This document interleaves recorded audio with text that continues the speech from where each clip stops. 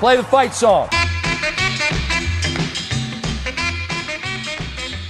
Welcome to the Play the Fight Song podcast. We are back again after an incredible weekend of college football. We had 2 guys out traveling to games. We had another couple guys that were locked into everything going on through the weekend, and there was plenty of good football, whether that was a big game in Tuscaloosa, whether that was a big game in Lubbock, or anywhere else throughout the country. I mean, I felt like there was a lot of buzz around that weekend, and it lived up to a lot of the hype. It also led into a billion headlines on ESPN and CBS and Fox and all these places for a multitude of different reasons. And I'm excited to talk about it. We're going to recap it a little bit. We're going to dive into next week's games. We're going to give you a preview of that. We're going to talk about the dog's dog and who's hot right now, because there's somebody in this chat or in this podcast that's feeling it with the underdogs right now. And we'll jump into helmet stickers, things like that. But we're going to roll right through it. Hey, talking about himself. It's hot. He's hot.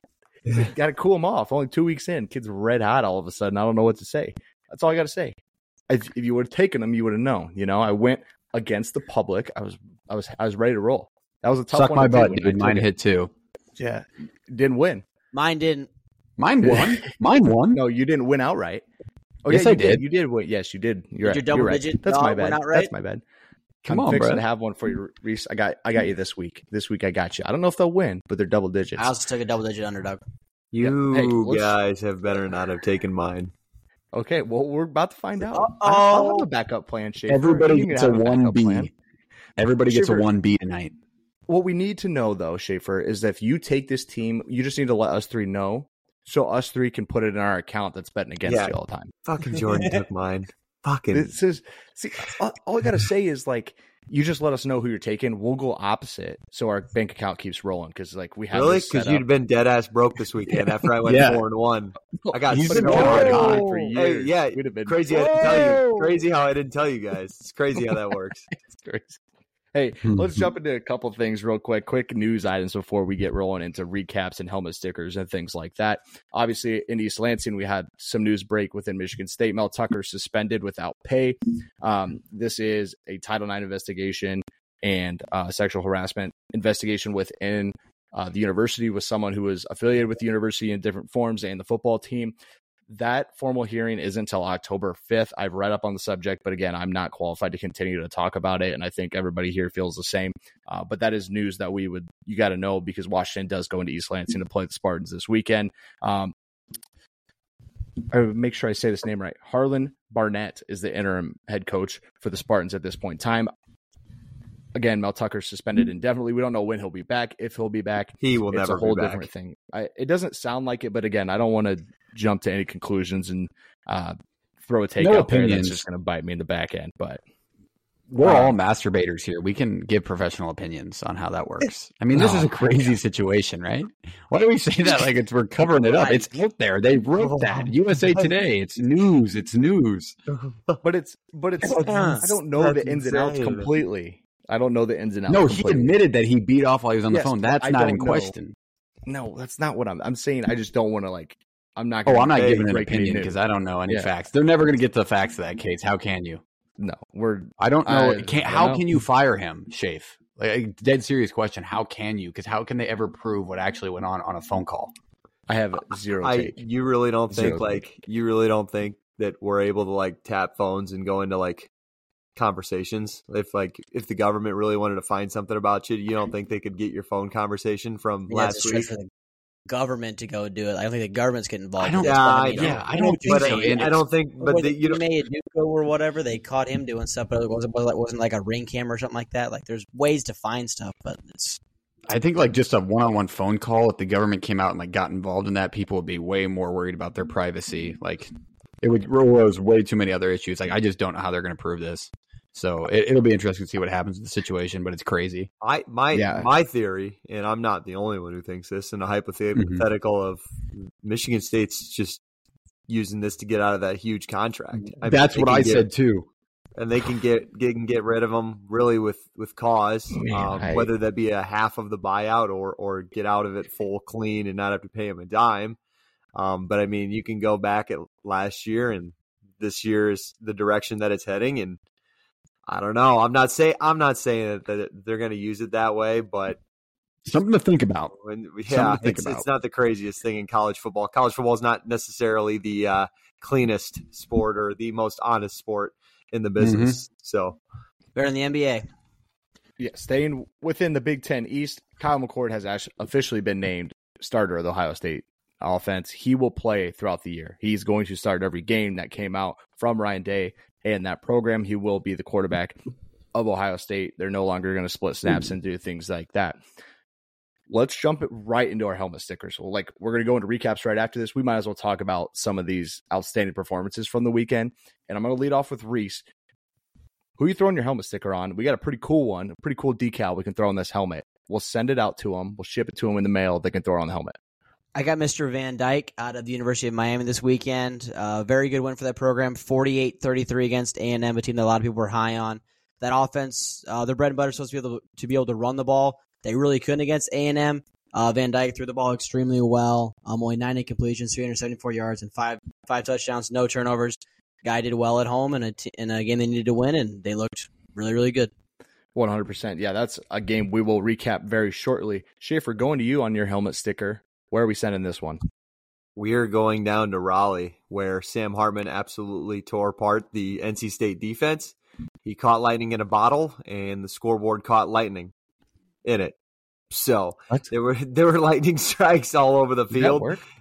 Yeah, did you see that video where it got struck by lightning and it went? Oh no! I was so confused. I thought you were just trying to stick the landing. No, they had a lightning delay during the game because of anyways, and they came out of that lightning delay and absolutely tore apart NC State. I think NC State cut it to 24-17, and Notre Dame scored 21 unanswered. He was 15-26, 284 yards, 4 touchdowns. He's got Notre Dame all the way back. Love to shout out Notre Dame. I had them, and that was one of my favorite plays of the weekend. That check the box right there. Kicking myself. Perks, are you ready for a helmet sticker? Do you got a guy you're ready? I got a guy. I'm going to go literally hand in hand with Jake. I'm going to go to Audric Estime. 14 carries for 134 yards and 2 scores, an 80-yard touchdown run within that, and 134 total yards and average 9.6 yards a carry if you break that down. So we're going to stay in the same backfield and that ass whooping of NC State. First play off that lightning delay, took it 84 yards for a touchdown. Yeah, what a dagger. What a dagger coming out of the locker room. And usually it's a slow move back into a game after a delay like that. Nope. I mean, it was immediate. One team was ready to go. One was not ready. And usually that's an NC State defense that holds a lot of people below their scoring totals for the year. Nope, not last week, as Estime and Hartman lit up a Wolfpack defense. Hey, I'll go with mine. Omarion Hampton, running back out of North Carolina. How about 26 carries for 234 and 3 touchdowns? Now, I know they play App State, and people are going to be like, oh, well, he did it against a Group of 5 team. Well, that Group of 5 team is pretty damn good, and they're good every year. They give everybody a scare. I mean, anytime you're playing a Group of 5 team from within your state, they're coming for heads, and that was a great game. And anytime you go over 200 yards and score 3 touchdowns, that earns a helmet sticker in my book. Let's go to uniforms. We can't give helmet stickers to uniforms. We don't want to ruin the gorgeous look these teams got going on. Best uniform of the weekend, in your opinion, is who? Parks, lead it off. I mean, I kind of hinted at this on our uniform account just when they dropped it and announced it. Hey, give us that plug again. Tell us what that uniform account is. Yeah, College Football Uniform Watch. If you're not on it, which I assume most of you are because it's a big account. People love uniforms, including me. That's why I do this. I'm very passionate about it. You can follow it. It's at CFB_UniWatch. I also plug all of our podcasts. It's hand in hand with each other. Growing rapidly, so join it. I post everybody's uniforms right as they announce them. I follow all the uniformed account. I talk to the guys behind the scenes in direct message. I know what teams are wearing before they even announce it. It's very exciting for me. And my uniform of the week is going to Tulane. The green wave, rip out the baby blues with the white helmet, big ass green wave, baby blue stripe. I don't know if there's a cleaner look in college football. Maybe Oklahoma State gives them a run for the money with all of their sets, but Tulane gets mine by $1 million. The ability to match the turf was exquisite.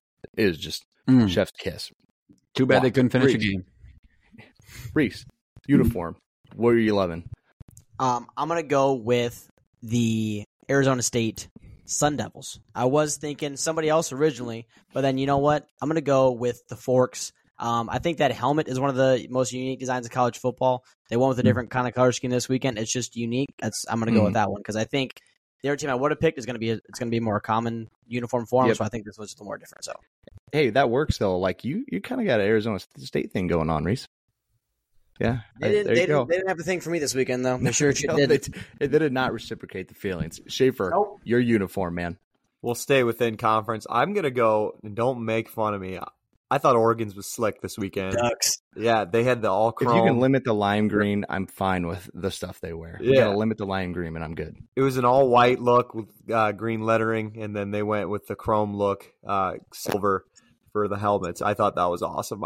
Usually they go white there, but the Oregon jerseys too. Yeah, they definitely look faster. It definitely probably gave them a touchdown or two. So that's probably why the guy was 4.8 last week. He put on the uniform. He was 4.4. It's magic. I don't know how that happens. Hey, I'll stick with Reese in that same game. Oklahoma State went to Arizona State and put on a show on the field as well as the uniforms. Now, this is a school that I didn't think needed to rebrand and like completely change their look, but they did come in there. They kind of went with the retro throwback, a little modern twist on everything. White helmet, script cowboy with white jersey and the orange pants, and it was awesome. I mean, great uniform matchup late night. It was awesome to see on TV, and you got to watch two teams you weren't too sure about. It was awesome. I had a great time talking about that with you guys, and then watching that game as well. Let's jump into a couple recaps. Let's lead off with Parks. Parks, you were in Boulder for Nebraska and Colorado. Because you were there. You were there. I was there. You were there. First of all, how was Boulder? You've been to Boulder before, right? I've been to Boulder before, not for a football game, for just a personal trip. Students were barely on campus. I don't even remember the time. It was April, so they were on campus, but it wasn't very packed. Walked around the campus. It's beautiful. Best described as like an off-brand Hogwarts was my best way to describe that campus. The football stadium, absolute turd. I've heard funerals louder. I think the noise difference for me when it comes to Boulder was just the size difference. Like it being 35, 40,000 less people in that stadium. Maybe that's why I felt like it was so much quieter. But it really wasn't that loud there. Like even at the highest of high moments for the Buffs, it just really wasn't that loud. And they stole, I don't know if you guys know this, but do you know they stole the skull chant from the Vikes and they do SCO? No, SCO Buffs. Yeah, they all do it. They do like the drum and everything. And I was like, damn, you guys got anything original here? But the fans not as advertised. Like I had a great time with everybody. A couple sitting next to me was fantastic, super nice people. I mean, I think it's a rivalry game, so like me walking by the student section and them telling me to fuck off didn't surprise me. Like I wasn't taken back by it. Like, why are these people so mean? Like that's what it is. That's why I'm here, baby. And so no, it didn't. The first 5 seconds I got into around the area of Boulder, some dude from a Colorado tailgate was like, come over here and tailgate with us. And we were like, no, we were going down to Nebraska tailgate. He whips me a grilled ear of corn. It was absolutely delicious. Shout out they got corn out in Colorado. Yeah. There you go. They must have gotten it from the great state of Nebraska because it was absolutely delicious. And so shout out to that guy if he's somehow listening to this. So it wasn't as advertised. I had a great time other than obviously the schlacking. So good atmosphere in Boulder. Hey, I've never been out there for a football game. It is a pretty open concept stadium. I mean, it's right on campus, so they didn't really build it up. They kind of built it out within itself. I was at a different game, so I didn't get to watch that one live as much. It was kind of going in between TVs at different tailgates and things like that. But I watched recaps and stuff of it. What's your take on the Jeff Sims situation? Is it a Jeff Sims problem? Is it a we just need to relax situation? I differ from most of Husker Nation when it comes to Jeff Sims because I'm still not like completely checked out on him. I mean, obviously people have their frustrations well earned. He's turned the ball over 7 times in 8 quarters. And Nebraska's turned the ball over 8 times in 8 quarters. So it's just inexcusable. But if you take away just the snap fumbles, I'm okay. Leave the interception because those things are going to happen. He threw 1 pick. If you leave that up there and take away just the snap fumbles, because it wasn't even when he was running the football, he was more than serviceable. He produced our 55-yard touchdown run because he's a 22-mile-an-hour sprinter. I'm not completely checked out on him yet. I'm sorry. I'm not completely checked out on him yet. I think it's very easy fixes. He went through his progressions way better this week than he did against Minnesota, hence why he only threw 1 pick instead of 3. I think he just needs to keep taking steps. But obviously the injury at the end of the game, they said he might be out for a couple weeks. So hopefully he has some time to reflect and go back and make some changes. So yep. And Nebraska will have a couple games in Lincoln that they'll have a chance to kind of shore up things on the offensive side of the ball. I was in Ames personally for Iowa State. I've been to Ames a couple times. First time I've been to a game in Jack Trice probably in like 6 or 7 years. I think the last game I was at in Jack Trice was Trayvon Boykin and the TCU team that came in there. I think that was the last game I was in. But it's the same thing. I mean, it's a great atmosphere. You kind of have everything set up. I will say the parking was an absolute shit show. It was awful getting in and out of that parking spot. And it was because they closed the main road to get in. All we would have had to do on this main road was just turn in. No, you have to go. Everybody's going through the same entrance. And I had to weasel in between tailgates where people are already parked in the street with their tents and go to a side lot that was wide open. But nobody could park back there because you couldn't get through. It was frustrating. It pissed me off. That's my only gripe with it. But Jack Trice, actually, I have one more thing, Schaefer. And you were there for and I. The original scoreboard they put in on the tunnel side, the big one that goes over the top of the glass building. Yeah. Your screen's starting to go out. I mean, there's got squares on it. It's old. It's probably about 15 years old. Well, didn't they just put a bunch of money into that project where they're like connecting Hilton to that, like with a big parkway? Like connect, but it's going to be like a little. Yeah, it's going to be called Side Town. It's like a business district with bars, restaurants, hotels, like a McFarland clinic. Like, yeah, it'll be pretty cool. They're moving AJ's on there. It'd be a lot more cool if it was just a power and light but you just can't. It won't be serviceable enough because you only get 6 football games and not enough basketball games down there. How many people are going to stay in that hotel? I think enough. Other than football season, basketball season. I think enough, but it's more like they're going to do like a lot of work, like a lot of businesses. And McFarland Clinic's actually the first thing that's going up, so it's not even it's a friggin' hospital. It'll be nice, JP. You got to remember, it's still a school. Like if parents come to visit, they'll stay in that hotel. Like, yeah, it was just interesting to see how much construction was going on and then how hard it was to get my damn parking spot. But I had a good time. It was nice outside. Most of the day was overcast, which was great. Kept the sun off of us. We were about the 45-yard line in the upper section, not too far up. Perfect spot. I thought that game was exactly what everybody thought they were going to get out of it. I have a gripe, but the problem is with my gripe is that I don't know why I expected anything different. I mean, Iowa got up in a situation where they could have just decided to try and put a team away, but they sat on the football again in the second half and just kind of let it go. And that's exactly what happened. I mean, Iowa State did what they were supposed to do in the second half, and they made a run late. So, I mean, it just, oh man, there's so many little things like a missed 97-yard touchdown pass. It was like a foot too far. And then Caleb Johnson on 4th and 1, if he just misses a shoestring tackle and gets out of there, he scores it. It's over. It's like little things. But Kirk sat on the football, won the game, got out of there with a win. That's all we needed. Parks, you had a comment. Yeah, just going back really quick, just so I'm not missing this, because I know I have people that want to hear this. Are we reviewing the games as well? Because you might need to go back to me for the actual game breakdown. I thought we were just talking about the atmospheres. I was just going quick. Quick because people have already had their recaps. They've listened to other things. But I just wanted to say, like, I don't know why I expect anything different, but I got out of there with a win, and I was good. I was happy. Again, that's a team you should beat this year, but we still have problems with keeping McNamara healthy. You're still going to have to roll into Penn State next week. Let's jump into – actually, let's go to Lubbock first. You guys good with that? Let's go to Lubbock first. Oregon wins at Texas Tech late in a disgusting cover that actually hurt Schaefer's dog's dog. Again, all-time bad beat. Our boys over there with SBT. Texas Tech plus and 10.5. You ever see in a Where did you get an alternate one? Well, in DraftKings. Little teaser. Oh, I thought you were live betting on at some point because you probably could. No, they were winning the majority of the time. Hey, yeah. Oregon outscored Texas Tech 13-3 in the fourth quarter prior to the late pick 6 that put them up and put the game out of reach. You want a stat that's going to tell you everything right here. Texas Tech was -4 in the turnover battle, and now they're 0-2 for the first time since 1990. Now, it's not like they went and played Stephen F. Austin and some other rando went 0-2. Like, they've challenged themselves. They went to Laramie. They brought in Oregon. They challenged themselves. But when you turn the ball over that many times and go -4 in a turnover battle against a good team like Oregon, you're probably going to lose football games. Whether you're at home or not and you have the magic of Lubbock behind you, it does not matter. The run game for Oregon wasn't really explosive. Like, you really didn't see this team take off. You did not see Nix and this offense really take off on the ground at any point, which was surprising to me. I thought that's where they would make their hay. No, it was through the air.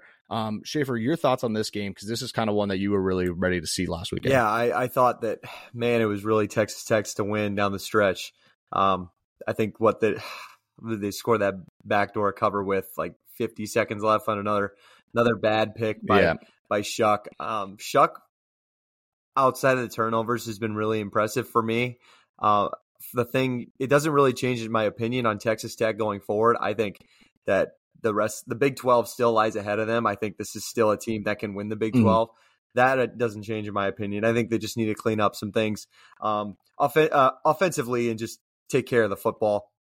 For Oregon, for me, I knew this was going to be a tough game for them. I said that. So I just wanted to see them be tested and then win that test. So them coming out with a victory, them getting the stop when they needed to, that really tells me that I think Oregon is a legitimate contender for a college football playoff race or a Pac-12 race. But like you said, JP, Bucky Irvin ran for 11 carries on 38 yards. They got to get more out of him. He's a top 3 back in the conference, and they got to see more from him. It can't just be Bo Nix all the time. But there was a lot of Bo Nix talk that, losing Dillingham was going to change him back into the old Nix, and we haven't seen that in the first 2 weeks. He's been really impressive. So my opinion doesn't really change on either of these two teams, honestly. Hey, Reese, you're looking at Texas Tech. I believe you were high on them in the preseason. Do you 0-2?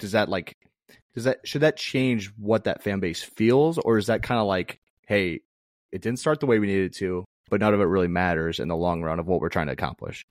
Yeah, I think the loss to Wyoming hurts. Obviously, that's a game you should have won, but you're going into the Big 12 where it's a conference that's known for eating itself up every year. Obviously, looking at Texas just going and beating Alabama, that's the one, I think, glaring team in that conference right now. But then again, you get them your last game of the year, so you have plenty of time to prepare yourself for that situation. Still got a lot of time to play well. Chuck is still a great quarterback. Got to stop turning the ball over, but the guy was running. He was throwing everywhere he needed to do, everything he needed to do. It's a tough spot, but like I said, the Big 12 is known for eating itself up, and if they can just find a way to get themselves squared away, find a way to get a win in conference, they'll be just fine. Perks, you had Oregon as your Pac-12 champion, no? Yeah, I have them in the college football playoff. Do you like the win ugly situation right there, like what Schaefer was saying? Yeah, no, we talked about it in the preseason preview. Even like this is a big game for Oregon, man. They don't really have a ton of challenges within their schedule. Consistently, like this was just you got to win your big out of conference game. Everybody usually has one, unless your name is Georgia. So for them to go in, it's not an easy place to play. It's really not. No matter whether or not they started 0-1, I think Texas Tech was thrown into a shitty situation in Laramie, and that's still a good team. And they're still going to compete for that Big 12 top spot. They just got to bounce back. They just had 2 tough games to start, but Oregon's good, man. Like that I take a lot of good things away from going into Lubbock and winning a football game, no matter how ugly it was, no matter if you covered in the last 50 seconds. Like Bo Nix was still absolutely splendid this game. The dude he was like 32 for 44, 359 and 2 scores. He's still elite.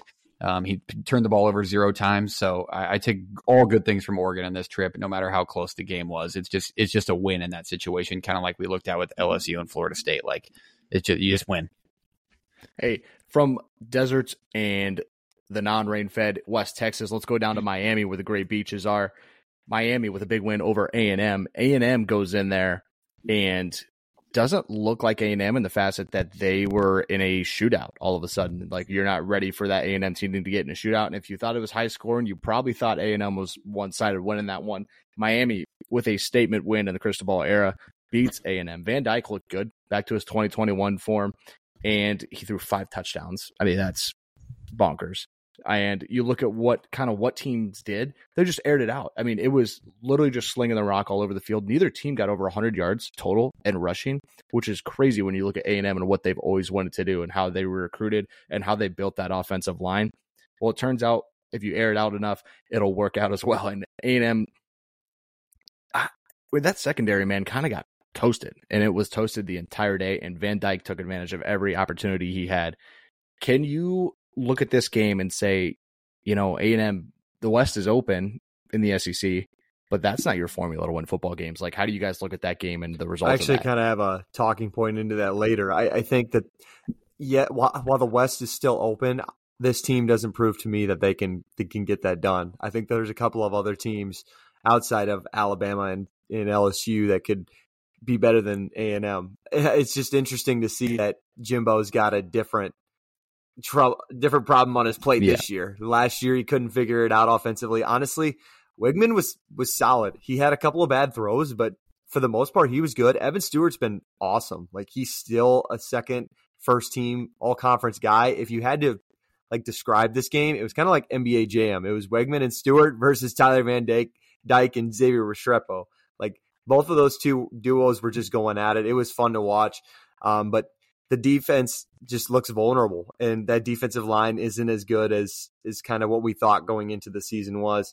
I think this team can still get 7 wins. I don't think the bottom of the West is going to give them a ton of trouble, but if they don't tighten things up a little bit defensively, they could find themselves into a 6-6, 7-5 win season for sure.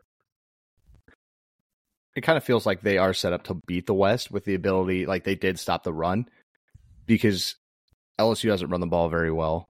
Alabama has to run the ball because they haven't been able to air it out consistently. Mississippi State, we'll get into later, hasn't chosen to throw the football yet. And it's just spots where in Ole Miss is the one, it's like they will gash you if you're not ready for it because that's what they want to do. It's just interesting to look at that A&NC and see a flip problem. Parks. Let me just play a little bit of devil's advocate here. They should be very worried, man. I mean, Miami averaged 12.5 yards per catch against this A&M secondary. I mean, you said they got torched. They got torched, man. And these SEC teams are going to have at least equal, if not better, talent on the outside as Miami. I mean, not a team that obviously is bad, but a team that's usually towards the middle of this ACC now. Like, they're in trouble. If they don't lock it down in the secondary, they're going to give up a shitload of points in SEC games. So 100%. As good as Wigman can be, they're going to find themselves in a lot of shootouts on the wrong side if they don't fix things on the defensive side of the ball. Hey, let's give Miami the credit, though. Like, they came out and they won a football game that nobody – I mean, there were some sharps that were kind of on them on the backside, fading the public, but the public was not giving Miami a chance. And a lot of people were kind of saying maybe, it's possible, but, this and everything. Well, I can't say a ton of dominoes fell their way because they made plays. There wasn't weird things that happened in this game that flipped the script completely. Miami went out and got themselves a win. And Mario Cristobal, probably not happy with giving up that many points, but it ain't going to matter when you're winning football games. You can fix things a lot easier when you're winning because it closes a lot of the doubts and problems within the room. Let's go to the big one from the weekend. Texas beats Alabama in Bryant-Denny, and they were 7.5-point dogs. My dog's dog from last week. You're welcome. And when you look at that game, that was kind of the same situation. I mean, teams ran the ball a little more. They're both a little more committed to running the football. But Texas got the better plays out of Ewers late. He didn't turn the ball over. He made a couple deep throws in the game in big spots.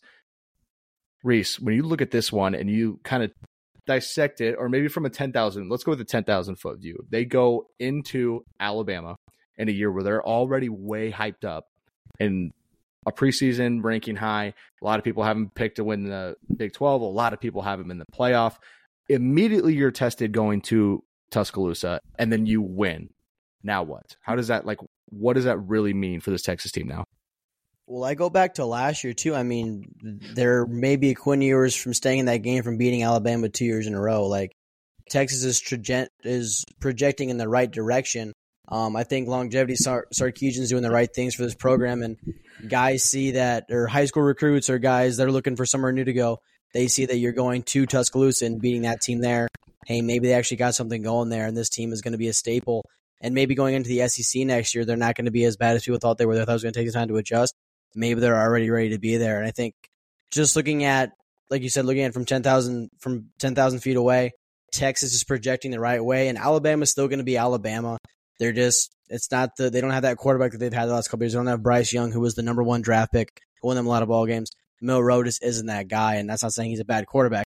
It's just he's not Bryce Young, who was one of the best quarterbacks we've seen in the last 10 years. Yeah, and it kind of feels like they brought in Tommy Rees to help that situation out, and it kind of felt like he would be the right guy for this spot for Alabama to kind of switch their offense back to their early 2000s way of running the football. Well, they haven't really excelled at that quite yet.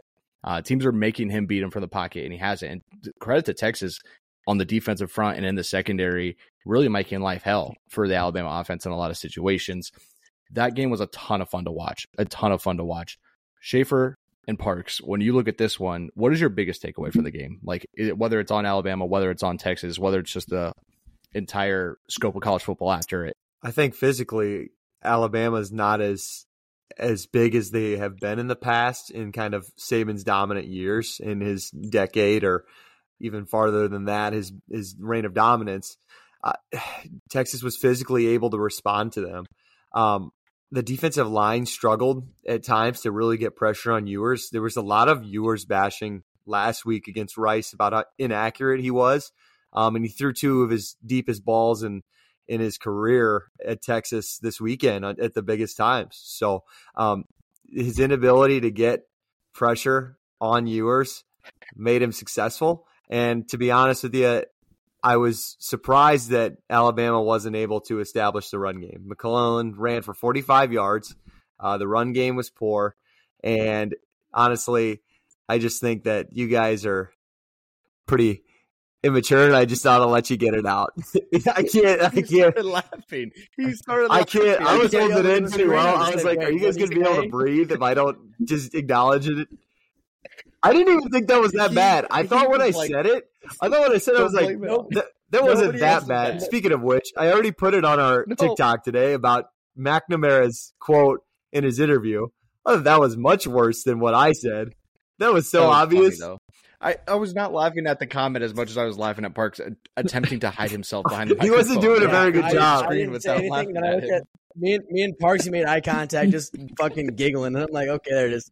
I'm immature. What do you want me to say? We're muting balls in our podcast. No more saying that. You can't say balls at all in any aspect, in any term. God. So you can't say two of them and then deep. I mean, you're talking about the trenches, though. Like, Alabama's offensive line struggled with the Texas front a ton. Like, they were consistently beat on the edge. They were consistently beat. And Milroe felt that pressure. He threw a couple balls where he definitely was not, paying attention to what was downfield. And then he was on the move a couple times, and it didn't matter because they were there in the blink of an eye. And it was enjoyable to watch that game because it was kind of it gives you the feel that maybe this year is more and more open than we thought. Had Alabama won that game, maybe you're not thinking that as much. Maybe it still is that same open year, but when you get a team from the Big 12 going into Tuscaloosa and beating Alabama, it kind of opens up the horizons of this year. And exactly what's going to happen is still unknown. Maybe you get a 2-loss team in the playoff. I don't know. Parks. I just have 2 points coming away from this game, and I think kind of Schaefer and you hit it, is really I didn't expect Texas to be as successful as they were at the line of scrimmage, really on both sides of the ball. And you both touched on it already, but I wanted to flip this kind of back to you, JP, as a personal question. Did you feel like, or how do you feel about Caden Proctor, the Iowa kid committed to Iowa, then going to Alabama, and them kind of having that performance on the line? Like, did that give you like, all right, this kid's getting what he deserved? From a fan's perspective, a little bit of a personal question, but what did you take away? Like, do you feel bad for the kid? Do you wish the best for him? Or are you kind of like, yeah, you son of a bitch, you should have come to Iowa? I mean, I was upset originally, and I was like, when it first happened, obviously that flip hurt, like, because Iowa needed a guy to fill those spots, and he still would definitely be playing at Iowa and really help out that offensive line. Well, after you kind of get over it, and it kind of dust settles, you just want the kid to succeed. Again, he's from the Des Moines area. He had the chance to go play for Nick Saban at Alabama. He's playing right away as a freshman. He's in his second game in college. He is playing Texas and the spotlight game of the week. Like, he's going to have some slip-ups. The kid's still 18, 19 years old. Whether he's 6'6", 350 or not, he's still going to have those slip-ups. And so I want him to succeed. I don't have any ill will towards him. Again, it did hurt originally because it definitely changed the trajectory of that recruiting class. That's a good football. I was going to go after it. That's a good football guy answer right there. And anyway, my second point is I think we have to take a step back, and not maybe a step back, but we just have to kind of understand that Jalen Monroe is still a very elite quarterback, man. I mean, we're comparing him to probably the elite of the elitist college football quarterback rooms and what he's come from at Alabama. Like, we're looking, he's backing up Bryce Young. I mean, just name a few. Tua, Jalen Hurts. Like, we're comparing him into these. Like, he's still a very serviceable quarterback, and he doesn't have a great offensive line like those quarterbacks did. I mean, he may be a little bit lesser of a player, but I still think they're going to have a successful year. I think people talking about, and I have heard a couple of people say, you know, maybe Nick Saban's time's up or that dynasty's ending. Oh, piss in your own hand, because that team is still very good. Give Texas credit where it's due. The West can still be won with Alabama, and the playoff can still be reached. So, I just kind of wanted to subtly move into a talking point, because I don't know if you guys took away anything from the weekend that really stood out to your eyes, but I know that this has been now brought up on, I think, 2 or 3 podcasts that I've listened to. So I just kind of want to talk about it with everybody, and moving off of that Alabama loss. So are we going to say that is the SEC not the best conference in college football right now? Like, if you had to rank your from top to bottom, I know some people were comparing quarterbacks, whatever you want to compare your metric based on. You want to compare on wins, you want to compare on the worst team to the best team. Are we talking best, like the most really good teams? I think best as the way I base it is, yes, your top 2 or 3 teams, but also like who's at your bottom. Because I would still argue that the SEC still is the best conference in college football, but I know that there are people who want to argue there's a lot of Pac-12 fighters out there. My point is like if you're Big Ten maybe for your money. Yeah, the West is terrible. That would be my argument. Well, the West is atrocious. You're saying top 2 or 3 teams. If you're talking about top 2 or 3 teams, you got to rank your bottom teams. Yeah, you have your heavy hitters, but you also have like this weekend for anybody who did, because I heard a lot of people fight the Pac-12 was better. Well, Auburn went to Cal, and it wasn't pretty, but Cal gave them they won. Real game. Mississippi State edged Arizona at home. I see those 2 teams very comparable for where they're at in their respective conferences. Oregon was Oklahoma State. Oklahoma State beat Arizona State. That's a different conference, and that very comparable again. Yeah, well, the West lost to Wazoo. Wisconsin. Yeah, Wisconsin got handled by our boy again, the Cam Ward. The West. I can tell you, it's not the ACC. Well, that's what I was going to say. An argument for 3 conferences. No, that's ACC. Are you saying it's not the ACC due to the top to bottom? Like, you have to consider the bottom. Terrible. I think the top isn't. Boston College is the worst. 2 at the top football. And nobody else. Exactly. Really bad. And that's what I was going to say. My initial thought was maybe the ACC and Virginia Tech and Tech. But I think you could make a different argument if you include, which we did back in our previews, Notre Dame plays an ACC schedule. If you put them in there, I still don't even. I still don't consider it better than even Pac-12. It's a 3-horse race in that, in my opinion. Going along with this, though, like this is a good actually segue right into one of my biggest takeaway from the week, and then we'll get to each one. My biggest takeaway of the week is I think 2 wins can get you in the playoff. And 2 losses. I kind of mentioned it earlier, but I think this is the year. 2 losses. Sorry, don't do 2 wins. I don't think 2 wins. I'm saying Nebraska's got a chance, bro. 2 wins is going to be tough. Goes to the playoffs. Okay, retract everything. Virginia can still make the playoff. No, 2 losses can get you in the playoff. You can't tell, like, what if Alabama loses 1 SEC West game but still wins the West and then beats Georgia? Or I think you can, because there's not going to be that many teams with 1 loss. The Pac-12 is going to eat itself alive. The Big 12 is going to eat itself alive. You think? When you look at the Big 10 in the East, I think, yes. I don't think one team's going to run away with it in the Pac-12.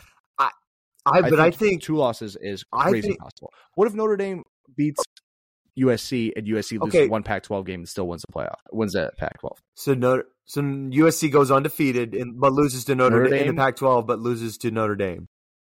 No. So they go to lose 1 Pac-12 so they go game. 10-2. And they lose to Notre Dame. That wouldn't get them There's in. 2. 10-2, and you win the Pac-12. I think out of the Pac-12, you're going to get 1. I feel like it's possible. 1 team will have 1 loss or fewer, or 1 or 0. Maybe. You think Texas loses more than once the rest of the year? Now that they got this Alabama, I'm saying 1 team. So, no. I'm just getting. Listen to me. So you got those 2. So say Texas loses 1 game the rest of the year. Yep. You putting them in? So you have a Pac-12 team who I think is going to have a 1 loss. Would. You have Texas. I don't see Michigan, Penn State, or Ohio State. All of them are. One of those teams will be undefeated or have 1 loss. So they're getting thrown in. So there's 3. and you're telling, and you think Georgia or LSU? I just don't see it. I don't see with LSU and Alabama losing to Texas and Florida State. We didn't even give it ACC team a chance. I don't see it happening. I like your argument, I do, but from my perspective, I don't see possible. Hey, but that's my biggest takeaway though. Is I feel like here's what I'll say. That's all I'm saying. It'll be very interesting this year, and thanks to everybody who wants to now throw 12 stupid ass teams next year. It takes all the fun away from this year. Thanks, guys. Fun haters. Yeah, Texas won at Alabama, and now one's an 8 and one's a 4. Don't worry, Alabama. You're fine. You're just fine, Alabama. You'll be a 10 seed. You'll be all right. Don't hate on all of it because you're still going to have those arguments over who's going to play a playoff home game. So I would rather argue about who should be in general than who's going to be at home field advantage, like it's the NFL playoffs. I don't care. Well, it's going to matter. Like, imagine Oregon imagine UCLA having to go to Ann Arbor rather than playing at home. I see we're going to find a new argument. I know what you're saying, but I'm saying I don't want to argue about a team. Yeah, we're not going to lose interest or like lose the ability to like really enjoy what we're arguing about with it. It's just kind of like you make more parking spots. Your parking spot's not that elite anymore. Like you ain't got that big of a rock star. Your home field argument makes total sense for college football because no matter what, college football fans or sports fans in general will always find something to argue about. They'll do a 24 team playoff and we'll be like, well, I mean, we're letting 25 teams in now. What are we doing?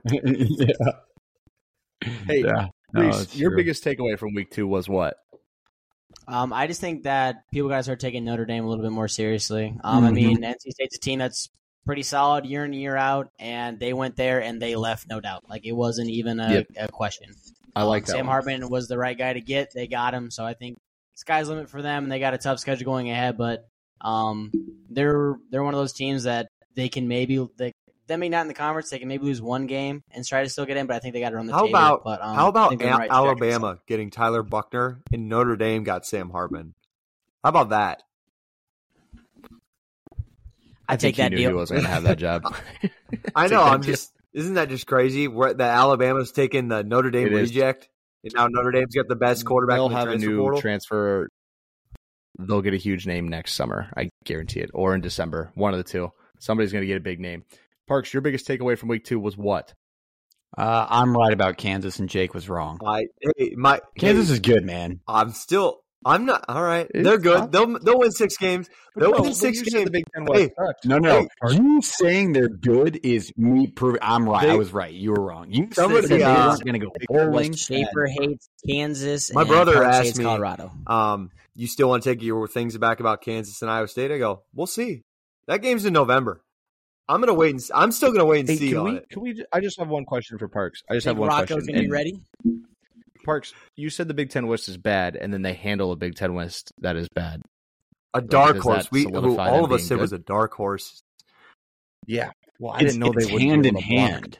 It's hand in hand for me because I'm looking at the Big Ten West, and I was thinking Illinois could have a good chance to be at the top. They're defensive dominant, but Kansas controlled that game from start to finish. I expected a close game, but it really wasn't. Nope. The score does not reflect it at all. Yeah. If Kansas is getting after your quarterback, you have massive issues. Schaefer, that was your takeaway?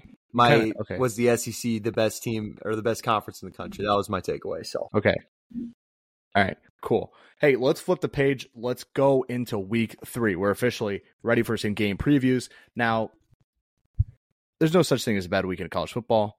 The slate may not be as elite, but it's still going to be awesome. There's going to be some games here that you're really going to want to pay attention to. Let's jump into the first one, Tennessee and Florida. Tennessee heads down to the Swamp as 6.5-point favorites and over-under at 58.5.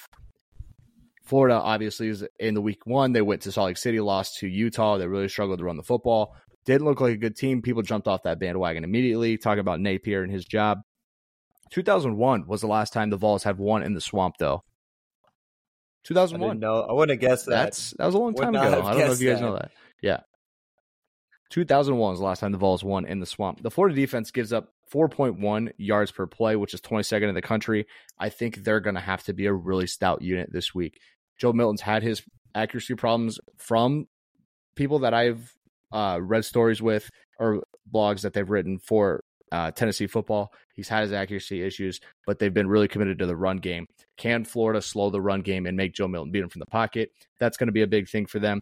And can Florida kill the turnovers, keep the ball on their side, slow the game down, and just muck it up and make it a crazy game in the Swamp? I think that's where this game comes down to. Graham Mertz isn't going to light the world on fire. There probably is a chance that they beat Tennessee if they play well and they take care of the football and they get a good offensive showing out of Mertz and the run game. But Tennessee's shown a little more disruption. Again, they haven't been really challenged yet, but they've shown more disruption this year by getting into the backfield and tackles for loss. What do you guys think about this game? If you guys have stuff you want to break down, go ahead. I think it's one of the better games of the weekend. I think it's going to be a good test for Tennessee to really see if this team can contend in the East. I think we haven't really gotten a great look at what Joe Milton and this offense is really capable of yet. And it's been a couple of weeks now since I've been removed from the hauntings of Billy Napier's poor coaching. So I'm excited to see what both of these teams are made of. And I think this is a great start to SEC conference play for both of these teams, kind of who both need big wins to go into this. One team is kind of trying to stay alive, keeping a coaching job alive, and another team is trying to win the East. So, hey, Parks, who wins this game? Like, who do you like? Are you going to take the points with Florida after a stat saying they Vols haven't won since 2001, and maybe Florida gets a close one? Like, what do you see? I'm going to take Tennessee. I don't think Florida has established enough identity to compete with the team that kind of is trending in the right direction, is fully healthy. His defense has shown dominance, and I really just haven't seen enough comfortability in this Florida coaching staff and on the field. You can tell it's new guys fitting into new schemes, and I really just don't think that they're ready for this Tennessee team with a quarterback who's a stud, one of the more underrated quarterbacks in the conference, who's ready to prove himself. I think it'll be a little bit closer than people think, but I think Tennessee wins, and they're going to cover. Yep. Reese, when you look at this game, are you kind of the same boat as Parks, or maybe you give Florida a little more credit? Maybe this is just a spot where they get off to the right foot in the SEC.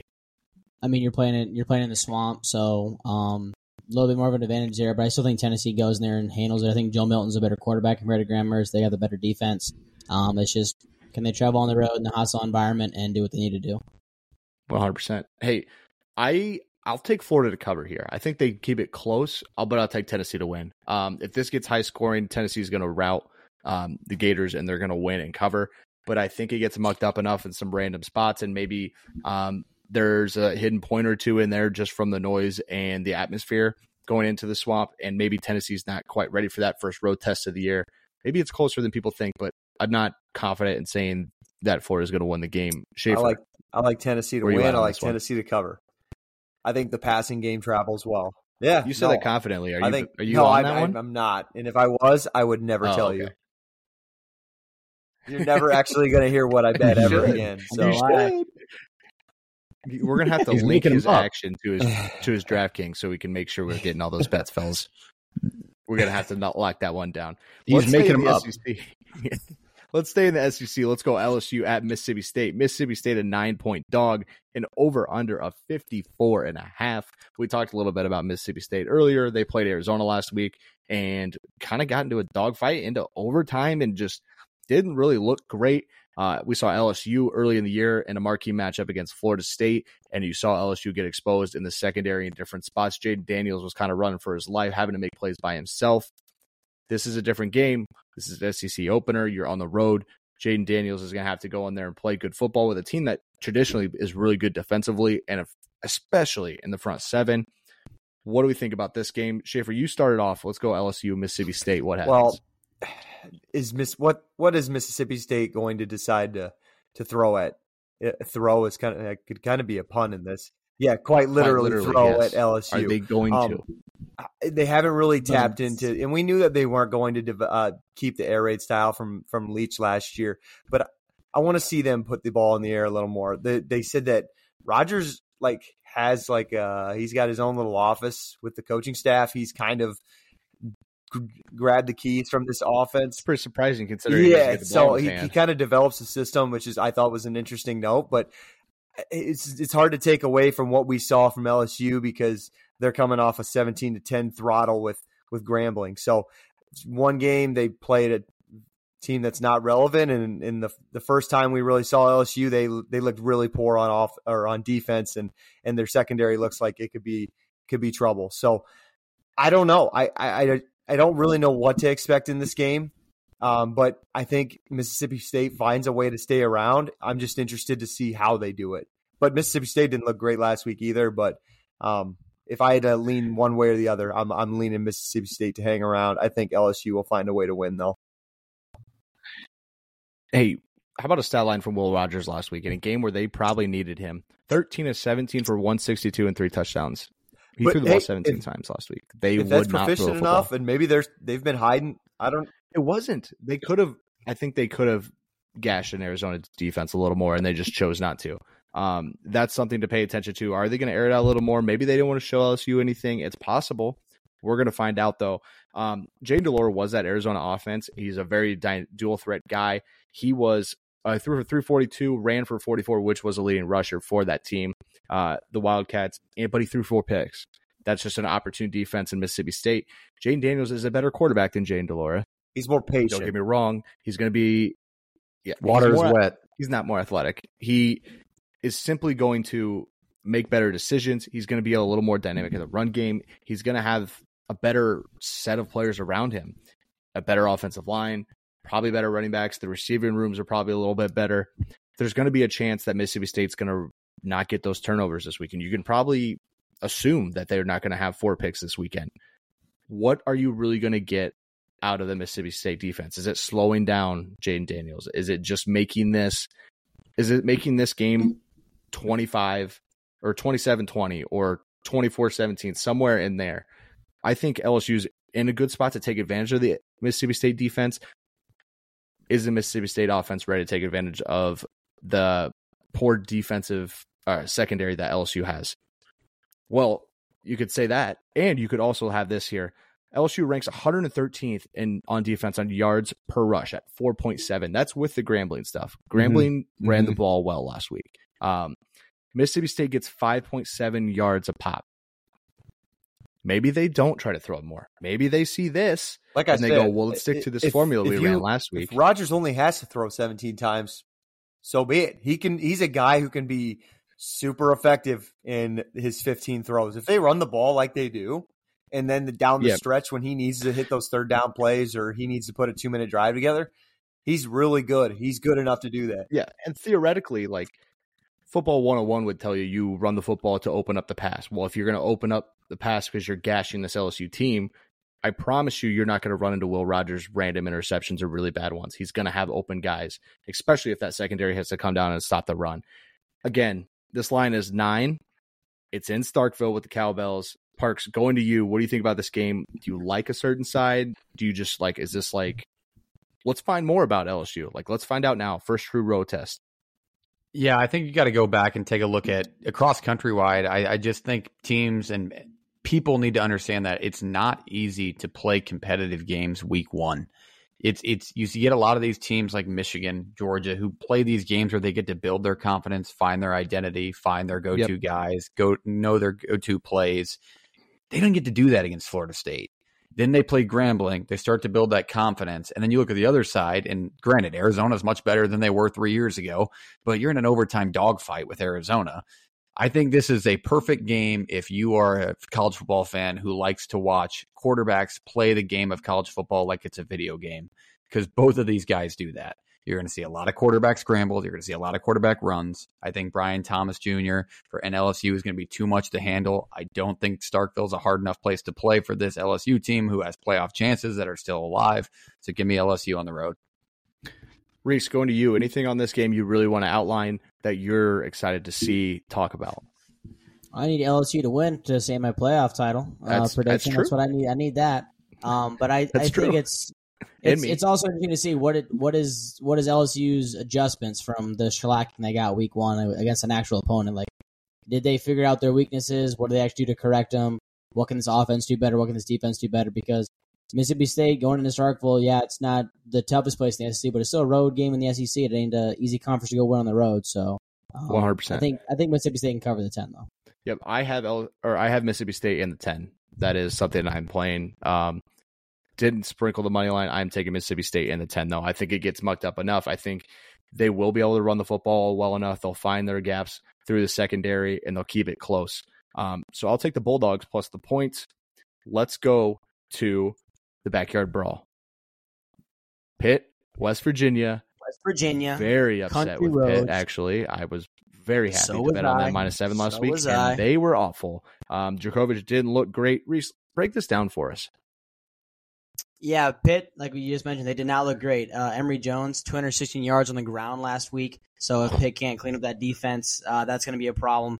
Lions only at 1. I'm not sure if Vegas is trying to trick me or what's going on here. I think Pitt is still the better team. You're going on the road, like I was just saying at Country Roads. But West Virginia is a team with a coach on the hot seat that everybody talks about from the beginning of the year. Djokovic really didn't look that great last week. I mean, he had 3 touchdowns, but he was also 10 of 32. So they're going to need to make some adjustments, get guys more open for him, make some better throws. And I mean, West Virginia, they played better than expected, I guess, week 1. I had them at under 14.5. Why are they going for 2 against Penn State? I still don't understand that. Whatever. They beat Duquesne last week. I mean, it's Duquesne. It's a game you should win. They can feel good about themselves, but I think Pitt goes there, backyard brawl. I think they handle them.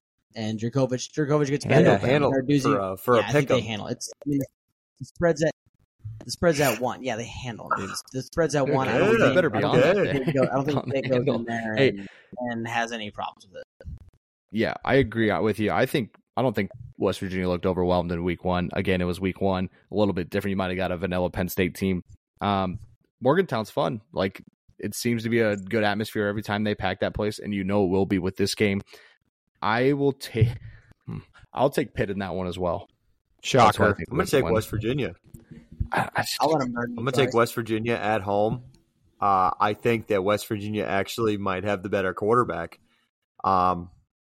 I'm jumping ship early on Phil Jurkovich. Like, it's tough to say. I think defensively, West Virginia's going to do enough, and I think they're going to run the ball with Donaldson and get him comfortable. And I can see them kind of winning this ugly in a 20-10 type of battle. So I think West Virginia kind of is going to match up well with Pitt here. Parks, who you got? I don't know. Honestly, I think the play here might be the under. I don't think either of these teams have extreme weapons on the outside. I mean, both of their leading receivers are just not impressive compared to the general. I mean, Pitt's leading receiver has 5 receptions for 118 yards. So, I mean, I think this is going to be a slower paced game than people expect. I think Morgantown will play a factor. I think these are kind of average programs that some people maybe didn't even expect them to be average. I know you were higher on Pitt this year, JP, and I think the whole podcast was, but I think it's going to be a close game. I'll give the home field edge to West Virginia, but I think the line's just where it is. I think Reese saying that it's going to be a boat racing is pretty crazy. That'd be interesting. We'll see if we can hit the nail on the head again. I think they win by 7 to 10 points. That's not a boat race. I thought you were going to say 21. They're going to handle them. I mean, for a 1-point line, 10 points is still pretty impressive. 2 scores. I think 7 to 10. Hey, let's go to a Big Ten game before we get to I think probably, if not 1B on games of the weekend. So I'll go to the Big Ten real quick.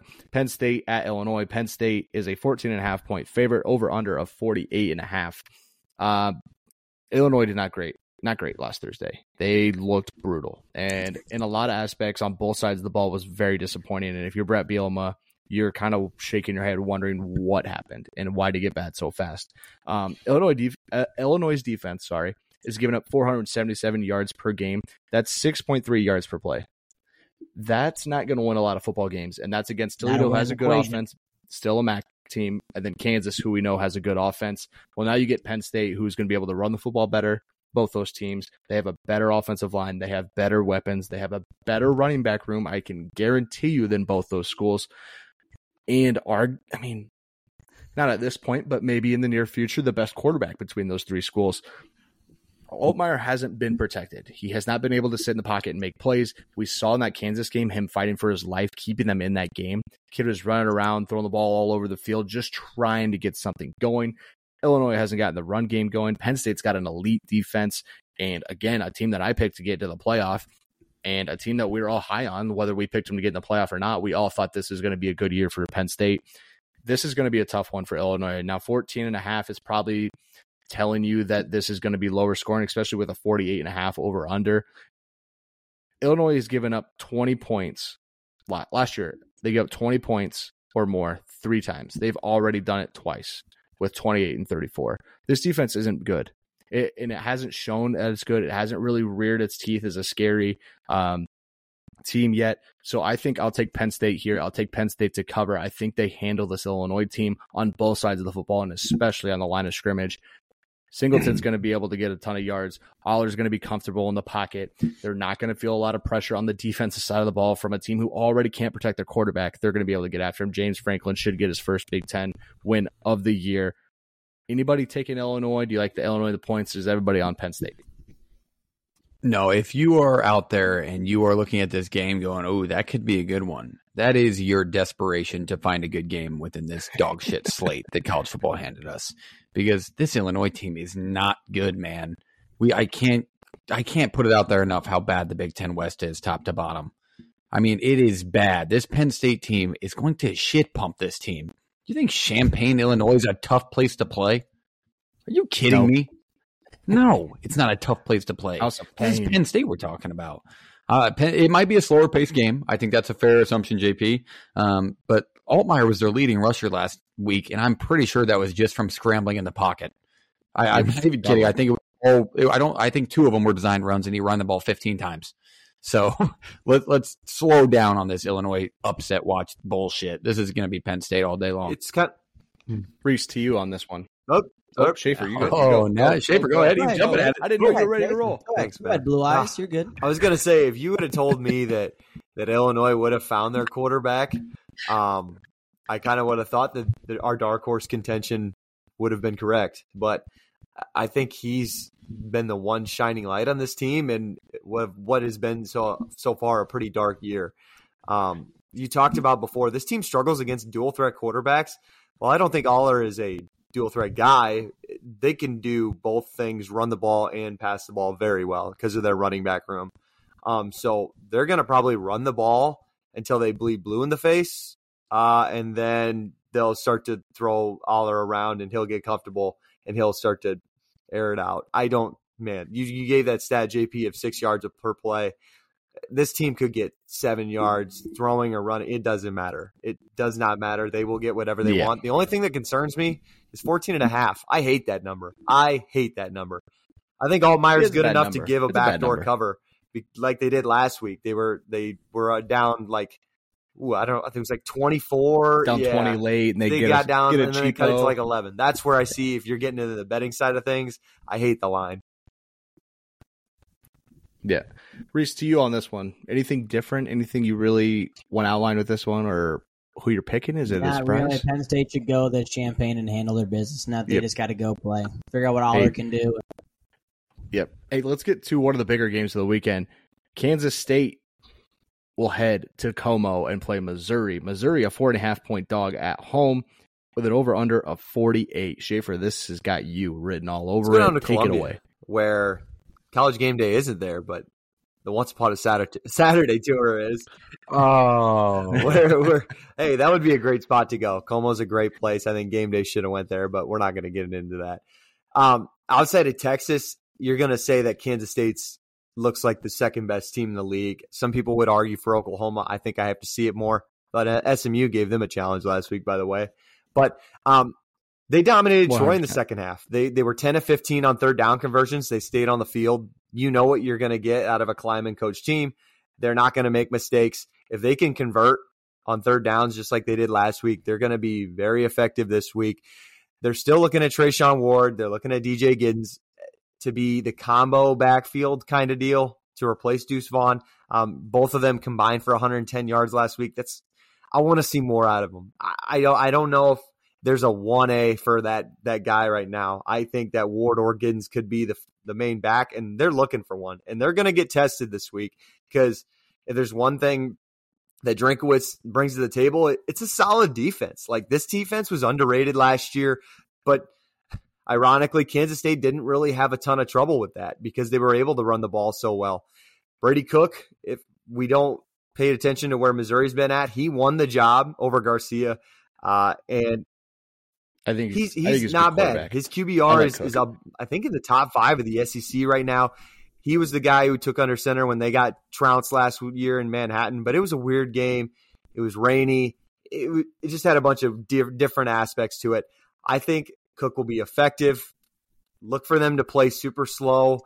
Kansas State's going to kind of do that ground and pound style as well, but I think Will Howard's got a better arm for them this year than previous quarterbacks for Kleiman. I think it's going to be a low-scoring game, but if I had to edge it on one side, the 4.5, I'd probably lean, let's go Missouri here. No, for one reason, away teams absolutely bit me in the ass last week, so I'm kind of done taking a bunch of away teams. I think Kansas State could come out with a 3-point victory. Maybe they win on a last-second field goal, but if Cook wants to be effective, get Luther Burden involved. He's that X factor on the outside. Get your receivers going.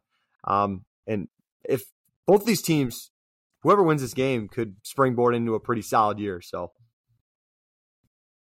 100%. And you're looking at a Missouri team that kind of wants a resurrection season with Drinkwitz in this position he's in.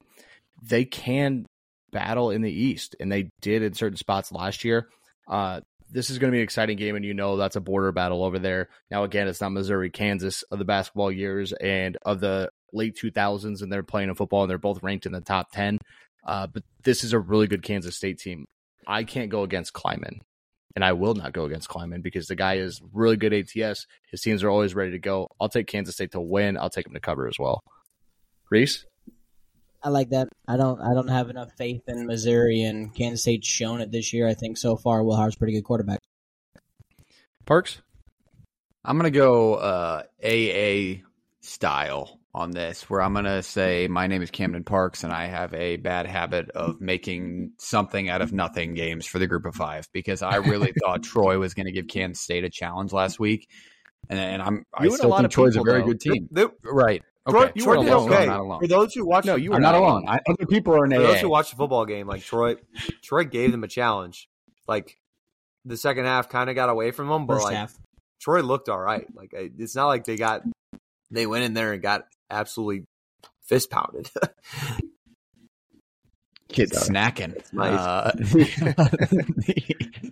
What are you eating, Schaefer? Hold on. I'll pause my breakdown. Ice he's hammering that. He's parched. Anyway, no. Let me get my pick. What? Come on, we'll pick, man. I was doing my AA introduction. You cut me off like that. I'm going back. I'm taking a drink right away. Group of 5. Hi, Camden. Kansas State. I'm going to take Kansas State. I think they're a better football team. I do think it'll be a slower paced game, but I think the Wildcats are too much. I believe in Will Howard and what he's doing there. He's playing great in the role as the leader. He's really stepped into that. I think they handle business. It will be interesting. I think this will tell you a lot about the Kansas State team, whether it's close or whether it's not.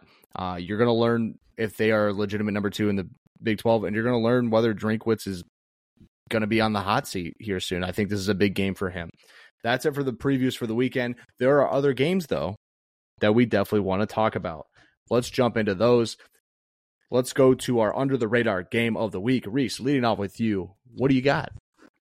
I got TCU going down to Houston. Big reason that just pops up to me, I've been paying attention to an over in this game because I thought it was going to be interesting. I should have took it sooner. Was at 62 a couple days, and now it's already at 64.5. So I think it's just going to be a whole lot of fun because it's going to be 2 good offenses with 2 bad defenses. Chandler Morris versus Donovan Smith. And it's also, what are these teams going to be like in conference this year? I don't think they're going to be contending for anything, but they might set the pace for what the middle of that pack is going to be like when it comes to offense and the kind of production they're going to have. What can TCU look like coming back and actually being a part of this conference this year? And I mean, Houston lost to Rice last week, which was not a good look. So what can they do at home against a good Horned Frog team that's going to be coming in and start off the Big 12 conference play for them? Parks, going down to you. Your under-the-radar game of the week is? I don't want to take anybody else's, but is there another? Are you asking me a group of 5 game as well? Nope. No. Okay, perfect. And I'm going to use it here. I'm going to take James Madison is going to play Troy this week. And I think both of those teams are very good. James Madison coming off a good win. We need Troy to step back into kind of what I thought they were going to be. But if you're a good college football fan that really watches the depths of the unknown, turn on James Madison, who is a very good football team, still can't win anything after.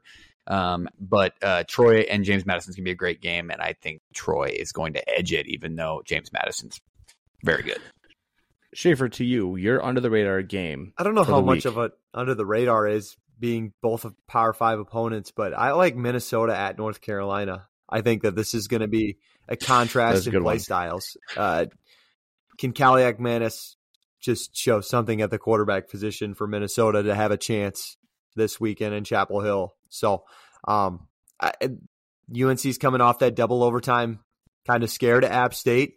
Maybe they wake up a little bit and take care of business with Minnesota at home, but I think Minnesota defensively could give this team some trouble. So I'm looking forward to watching that game. Mm-hmm. Yeah, that'll be a game for sure. Under the radar counts, though, because not a lot of people are paying attention to Minnesota right now, and they're waiting for North Carolina to get into ACC play. With mine, I'm going to go to Stillwater, South Alabama, a team that we had talked about earlier in the year. Goes to Stillwater, they'll play Oklahoma State. It's a touchdown spread. Oklahoma State's only favored by a touchdown. South Alabama is a really good team, and you may have not seen it quite yet, but they are probably the best team Oklahoma State's seen to this point. If the spread's at 7, it's telling you it's going to be better than expected, and they can definitely win this thing. So I'll go there with that one.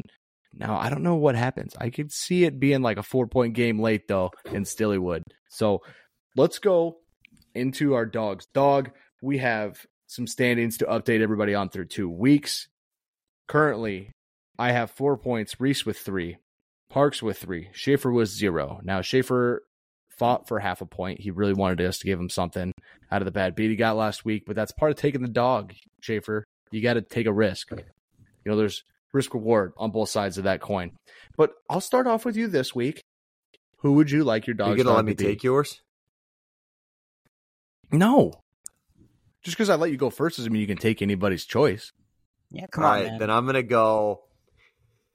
Yeah, screw it. I'm already behind, so we're going to take a chance here. I'm going to take Colorado State on the road against Colorado, 23.5.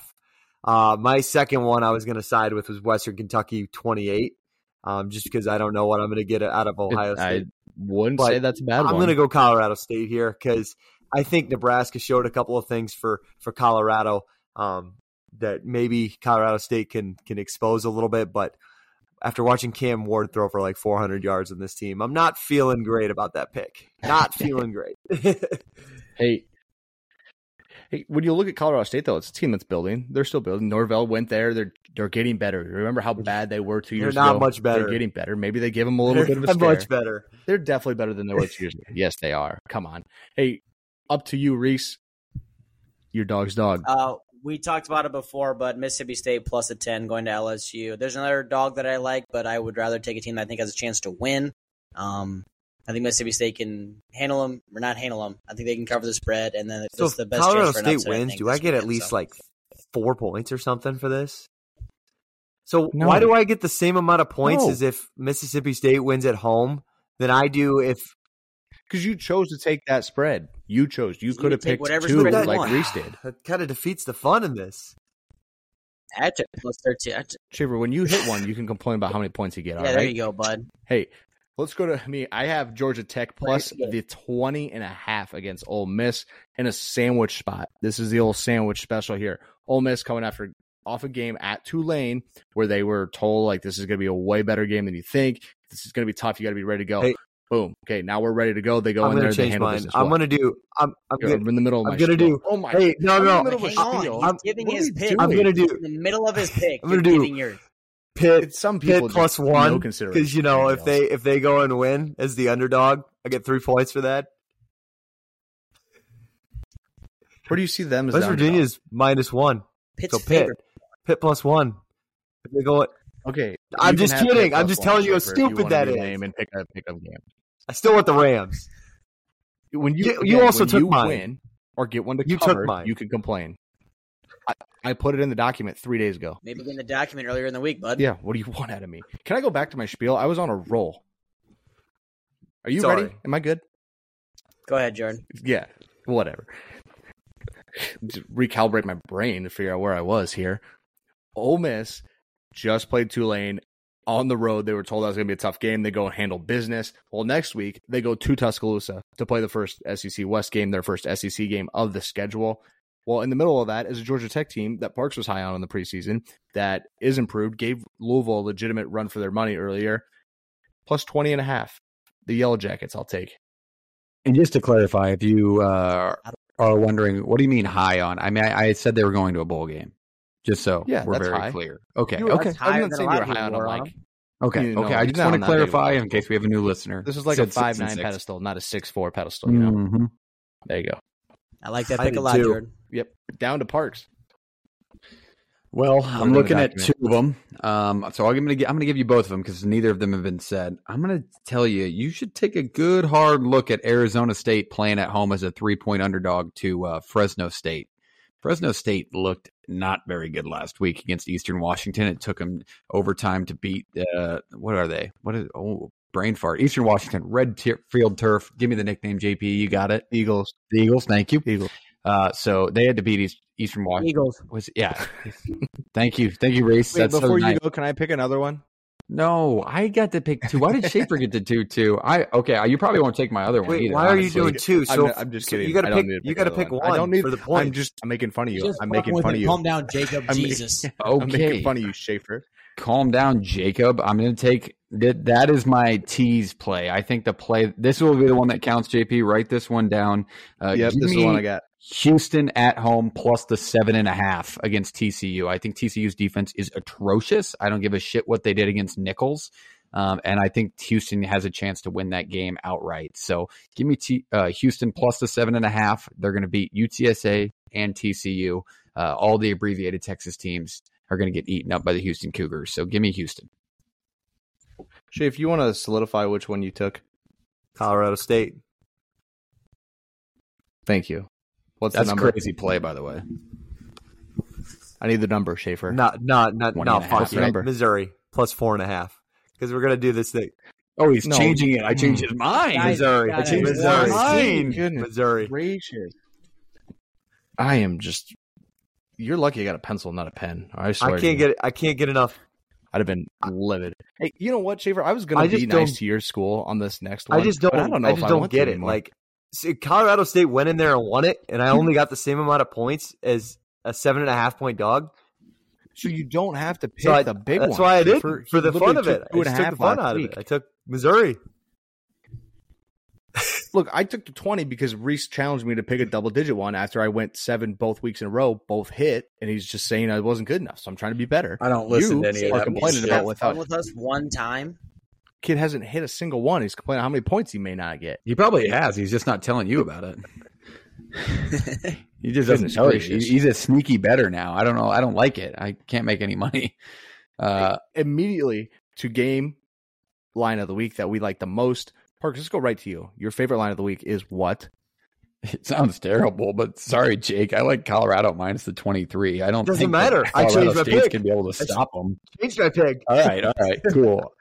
I don't think Colorado State's can be able to stop them. I mean, Shadur Sanders can throw it around, and he plays playground football out there, man. And honestly, I don't even want to mention Travis Hunter. I'm so tired of hearing about this team, and I'm sure everybody is. Can anybody join me on that really quick? Are you guys tired of receiving tweets? I think we're not going to see it slow down. So, well, I just kind of have to eat it. I'll sign off the episode with what I need to say about that because I still haven't broken down the game. But whatever. Go ahead. Next line. Reese. I'm torn between. I really like yours, JP. But we were talking about the dog's dog. Yeah, I know, but what's supposed to be a dog's dog? I'm not taking it. Okay. But the one I'm looking at, I think I'm going to take. I think I'm going to take Western Michigan plus a 20.5. I think all they got to do is score one touchdown because I don't think Iowa's going to go and score 35, 40 points because I just don't think they're going to. Usually they don't put the foot in the throat. I think it's fine. I think Western Michigan can cover the 28.5. All they got to do is find a way to score one touchdown. If they can find a way to stick a field goal in there too, give them 10 points. I don't know if Iowa's putting 38, 40 points. So that's a good point. I'm not going to say no. I Schaefer, do you want to go? Because I think I'm going to steal yours. All right. No, Iowa State. Fuck. Pardon minus the 2. No, what the? Okay, I'm getting tired of this. This is you can't take that from me. Shaver, you're what do you mean? It's my team. It's on. You got to look at the I document. did look at the document. Oh, my goodness. What's the point of me putting this stuff Also, in? I have my own document. I have my own document where I make these notes, and so I threw it in there, and then I forgot to throw it in the other one. So I probably had this before you. Okay, I was probably at Georgia Tech before you. You know, then you can have them. You can have them. You can have them. I bet on this on Sunday. Then I'll flip it. I'll bet more on it and take Ohio because I know you can't win shit. You guys keep talking. I'll keep my mouth shut and just keep winning. I'll just keep winning. Let me talk about this. Oh my God, let me talk about this. Hot 1 week because this is absolutely just ridiculous. I mean, 2.5. I mean, you might as well pick Ohio to win the football game, Vegas, if you're going to put a line at this point. I mean, Gary Vaughn is out, which is a big piece of the defense. I thought we missed him last week in some spots, but physically, either line, and I'm talking about our offensive line too, I don't see how we are mismatched by Ohio in any facet of this situation. And I know Rourke is back, and they got a good road win last week against Florida Atlantic, but I still don't see him being able to put up, I don't know, 17, 20 points against this defense. And this team found ways to put 30 on UNI, and it could have been more. I think this team can get to 21 on Ohio. I don't think it's crazy to ask. So this line is just, it's insane to me. It's insane to me. Hey, Cam, wipe your stupid fucking smirk off your face. I can't wait to go back and find that clip where the Mac is so light years behind everybody. I told you better watch out. And this line is where it is because Vegas knows. Coming in hot this week. Yep. I wish I had one to fill into this slot. No, that's fine, Jordan. Bowling Green plus the 40 I want to hear and a your half. take as an outsider. Like, I want to hear why you like Iowa State so much. I thought this line would move immediately. No. It has not really moved that much, but I look at Rourke as a good quarterback, yes. But when you put him against that secondary and the defensive front and the 3-3-5 that they're going to throw at Ohio, I can't imagine that he's going to light the world on fire. I can't imagine that Ohio defense is just going to shut everything down. Beck looked fine. Like, he threw some really bad balls, but when they're getting the ball out of his hand immediately and it's 1-2, 1-2, the ball's out of his hands and just moved upon all over the field and spread out to all his different weapons, they're fine. They move the football fine. Now, they did that against an Iowa team that bends but doesn't break, but that doesn't matter when you can now stretch the field possibly. He did it against UNI. You're telling me UNI is that much worse than Ohio? Because I don't buy that.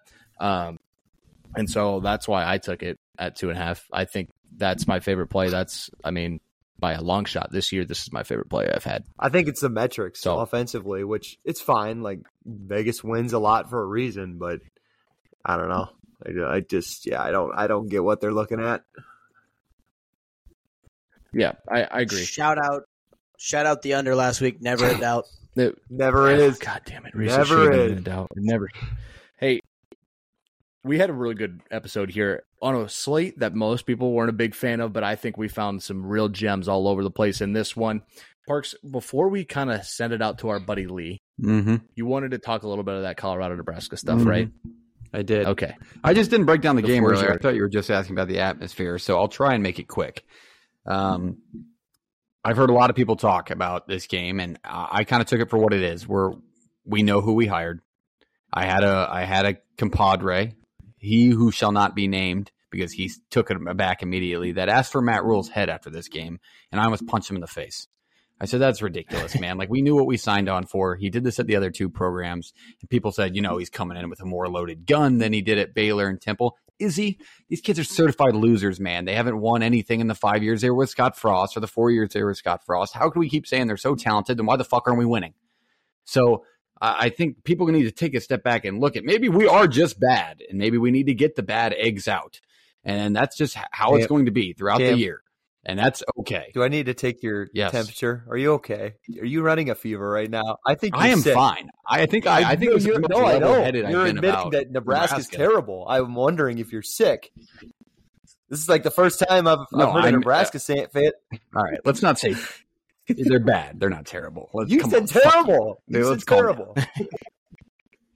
I said the kids have been terrible. I don't think there's good spots on the team. Like Quentin Newsom's going to be a first-round draft pick, so I don't think they're terrible. Like Northwestern and Boston College are terrible. I'm not disagreeing. They're not there.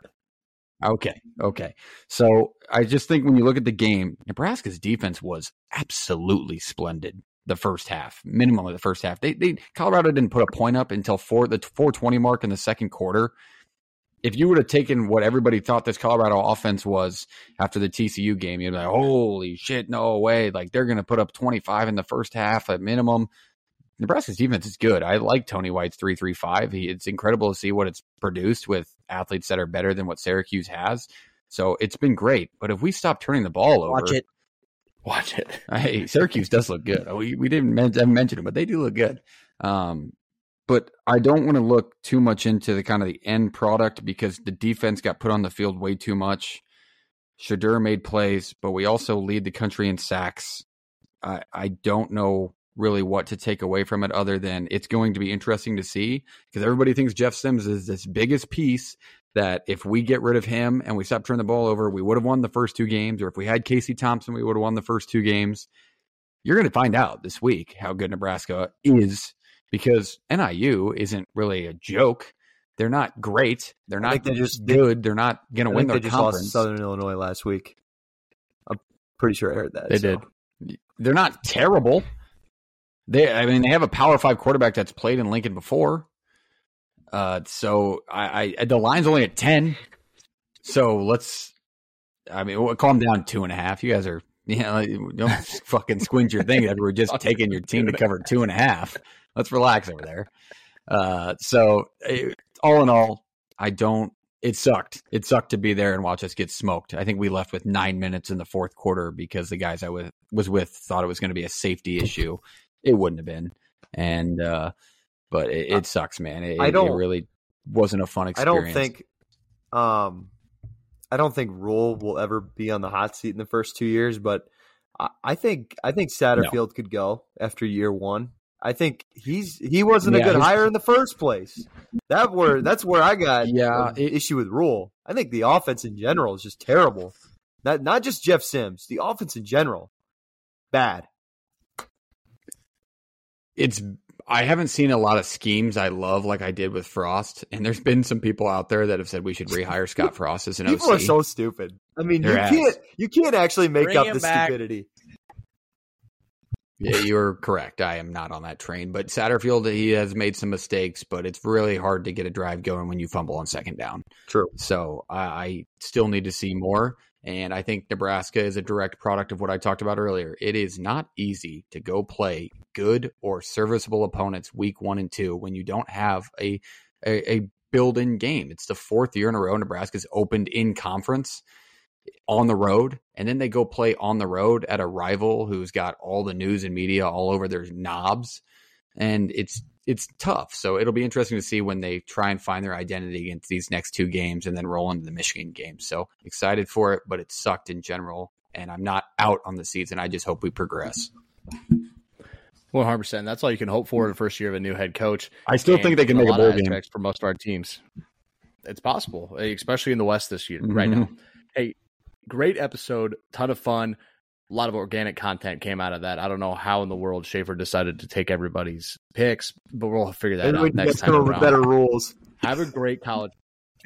Have a great college football weekend. Enjoy the hell out of it. You only get so many. We're already on week 3. We have a special guest to take us away, Mr. Lee Corso. Take us away. Play the fight song.